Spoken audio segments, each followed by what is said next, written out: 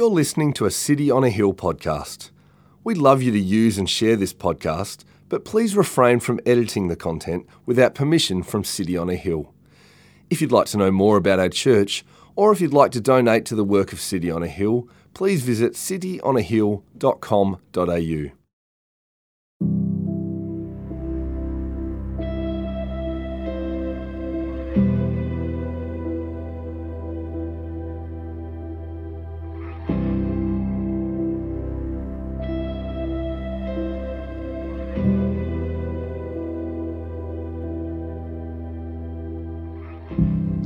And a ruler asked him, "Good teacher, what must I do to inherit eternal life?" And Jesus said to him, "Why do you call me good? No one is good except God alone. You know the commandments. Do not commit adultery, do not murder, do not steal, do not bear false witness, honor your father and mother." And he said, "All these I have kept from my youth." When Jesus heard this, he said to him, "One thing you still lack. Sell all that you have and distribute to the poor, and you will have treasure in heaven. And come, follow me." But when he heard these things, he became very sad, for he was extremely rich. Jesus, seeing that he had become sad, said, "How difficult it is for those who have wealth to enter the kingdom of heaven. For it is easier for a camel to go through the eye of a needle than for a rich person to enter the kingdom of God." Those who heard it said, "Then who can be saved?" But he said, "What is impossible with man is possible with God." And Peter said, "See, we have left our homes and followed you." And he said to them, "Truly, I say to you, there is no one who has left house or wife or brothers or parents or children for the sake of the kingdom of God, who will not receive many times more in this time, and in the age to come, eternal life." This is the word of the Lord. Well, hi everyone. As was just said, my name is Matt, and it's my real pleasure to be able to open up the passage we've just heard with you all today. It's a pretty well-known passage. It's part of our Encounter series, where we've been looking at some people who have encountered Christ Jesus and been changed, been transformed by that encounter. We're actually drawing near to the end of our series, so just take a moment and think back. What stories do you remember? Which ones have impacted you? Most of them have been nameless people who, having met Jesus, have been deeply impacted by him. Today's story is a little bit different though. Again, it's a nameless person, but unlike most of the other sermons we've had in this series, this guy doesn't seem to be transformed, changed, or deeply impacted by Jesus. We're going to look at Luke chapter 18. And as we do so, I think this passage is really divided up into two important questions that perhaps we've asked and that we need answers to. So I hope you've got your Bibles open with you as we're going to work through this passage, Luke 18, beginning in verse 18. In verse 18, we're introduced to a ruler. That's all we're told. Some sort of leader in the community. We don't know exactly what he rules, where he leads, but he asks our first important question. What must I do to inherit eternal life? I've actually heard lots of people ask that question over the years. And it's a question I think that people want certainty about. And they're quite uncertain even as they ask it. As a minister, I've had to do a number of funerals over many years. And there's generally sort of two types of funerals I do. One is for family or close friends, and obviously those ones are deeply impacting for me to do. But there's other funerals I do, which is just part of working for a church. That they're generally funerals of people I don't even know. And so often as I sit back, I hear a question like this asked, even if implicitly. Comments are made like, I know she's in a better place. Do you? I know he's looking down upon us, the person who's just departed. And I'm sure if I drilled into these things, if I asked further questions, the people have got a sense that there is something like eternal life. There is some sort of life after death, that they like that idea, but they don't really know anything about it. This ruler wants to know for certain. What must I do to inherit eternal life? And I think Jesus has a two-part answer. His first part is a bit cryptic, if we're honest. Why do you call me good? Says Jesus. Think, I had to take a moment when I read this passage and thought, where did that come from? Oh, that's right. The man politely addressed Jesus as good teacher. And Jesus says, why do you call me good? No one is good except God alone. I've sometimes struggled with that and thought, what exactly is going on here? What's Jesus saying? Why does he start in this way? I don't think Jesus is saying he's not good. We see throughout Luke's gospel so far that Jesus is in fact the sinless Son of God.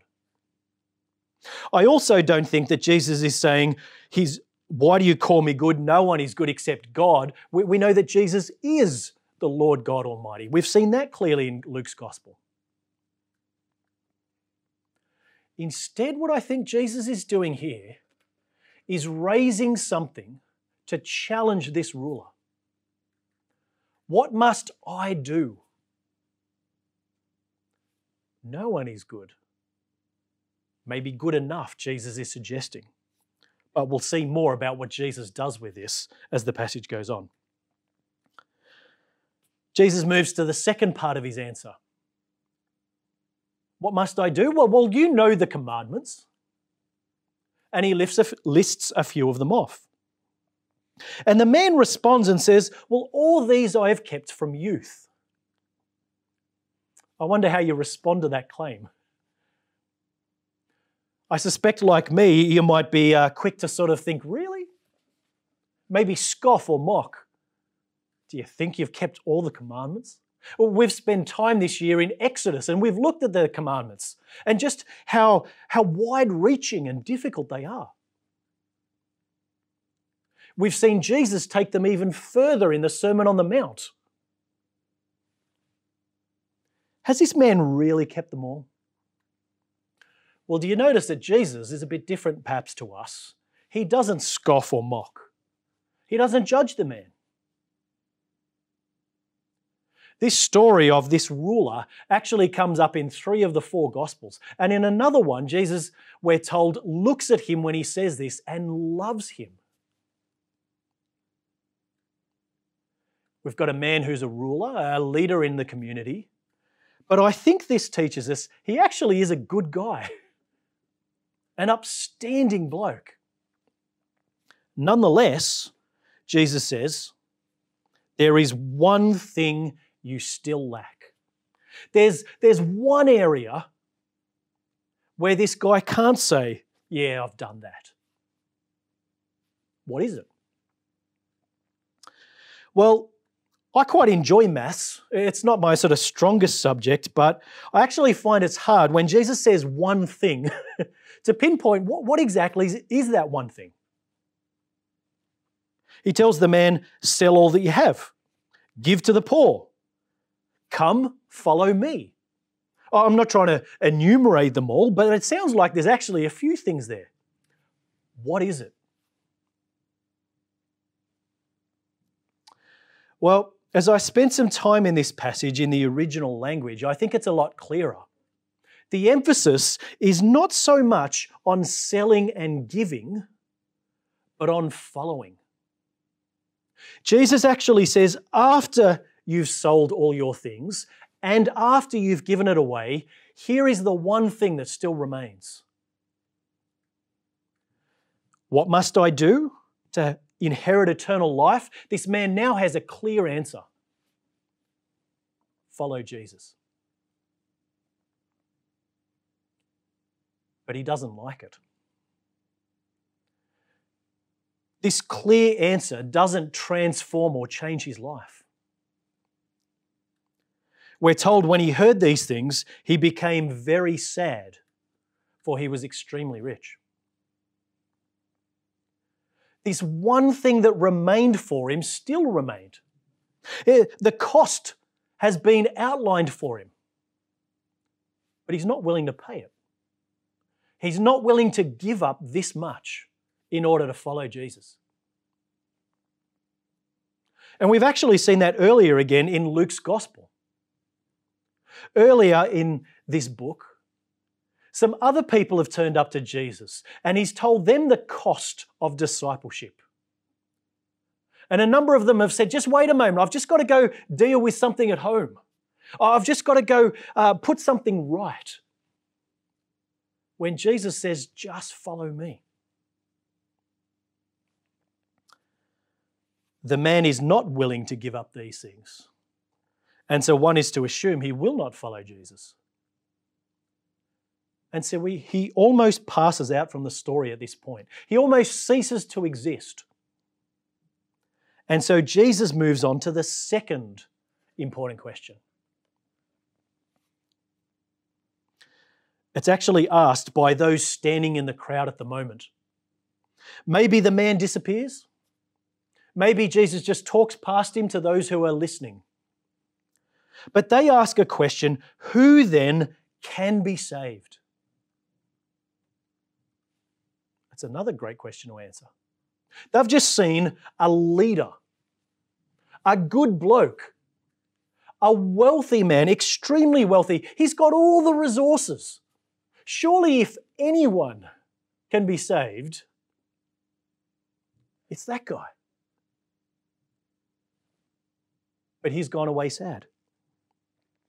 Who then can be saved? This question is asked in response to Jesus' comments about how difficult it is for anyone who's wealthy to enter the kingdom of God. Jesus uses a well-known metaphor here, a camel going through the eye of a needle. And you've probably heard about it, it's probably captured your imagination. You might even have heard many explanations about what it possibly means. I think Jesus is just being deliberately shocking. Camels can't go through the eye of a needle. Earlier this year, I had to actually do some sewing. So I tried to think back to my sort of home economics day at school, and I went to the sewing kit in our house, and I pulled out, if you can see this, the biggest needle I could possibly find. And even then, I had great trouble putting a little bit of thread through the eye of this needle. I do not have the hands of a surgeon. You can't imagine a camel going through something like this, let alone a proper needle. And so Jesus goes on to say, again shockingly, I think this should challenge us, it is impossible with men to be saved. How does that sit with you? No one is good except God. It is impossible for people to be saved, but with God it is possible. Why is that? Well, although we skipped over the first question in detail, it's worth just revisiting it. The man didn't ask, what must I do to get eternal life? What must I do to have eternal life? He said, what must I do to inherit eternal life? I've inherited a few times. I'm old enough now that I have no surviving grandparents. And each of them has left me a little something, maybe a little bit of money or a family heirloom. What did I do to inherit those things? Nothing. I'm simply part of the family. I just have a right relationship with these people, and they've blessed me. What must I do to inherit eternal life? Well, nothing. You need to be part of the family. You need to have a right relationship with the Father. This man might have been a ruler, but he obviously didn't know the ruler of the kingdom of God enough. He couldn't do anything. This actually fits with a number of the stories we see in the rest of Luke 18.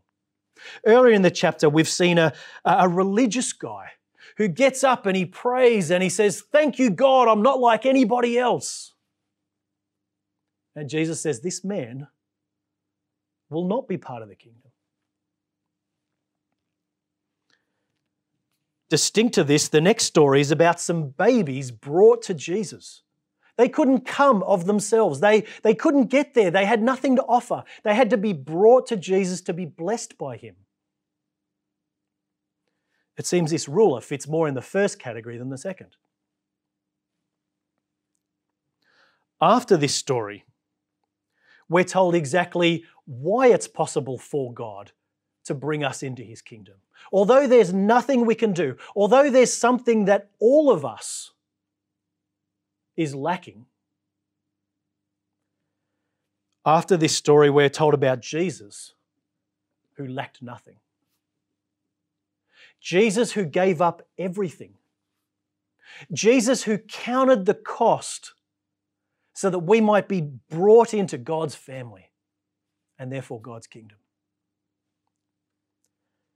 This rich ruler heard the cost and was unwilling to pay it. Jesus, we're told, it will be willing to go away, given over to the Gentiles, mocked, shamefully treated, spat upon, flogged, and killed for us. And so the final story in this chapter is about a blind man, though, who can truly see who Jesus is. And he cries out, he begs, "Have mercy on me." That man recognized he was a sinner and needed forgiveness. This rich ruler thought that he could do all that was required and was disappointed when he found out that's not the case. Who then can be saved? It's impossible with men, but possible in God's grace and goodness. And at this point of the story, Peter pipes up. Peter actually says something worthwhile. And he says, well, actually, I can be saved. I'm one of those who've counted the cost and followed you, Jesus. Earlier in Luke's gospel, Peter has literally left everything. He's walked away from his boat and his business. He's left his father and his family to follow. And Jesus in verse 29 says, it's worth it. Truly I say to you, that's pretty solemn words. There is no one who has left their house or their wife, their brothers, parents or children for the sake of the kingdom of God who will not receive many more in this life and in the age to come, eternal life.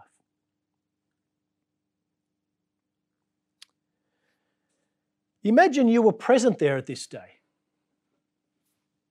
Imagine Jesus was talking to you. What one thing might he say you lack? What particular area of your life might he look at you and say, you know what? You haven't given that over to me. Until you do, you're not truly following me. Would your face fall? We might think of ourselves as good blokes like this rich ruler, but we probably don't think of ourselves as particularly wealthy. Studies suggest that most people think, well, if I just had a little bit more. But of course, comparatively speaking, we here in Australia are amongst the richest in the world. I've heard it said if you have more than one room in your house and you have running water, You are extremely wealthy. What would you be willing to give up for Christ? Peter says, I've given away my family to follow you. When might the cost be too much for you?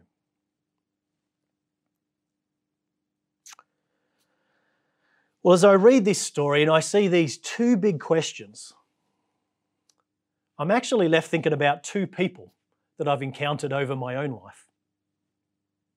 I'm going to name them both. The first one is Phil. I remember actually reading this story with Phil many years ago. And like this rich ruler, he went away saddened. His life was not transformed. The cost was too much.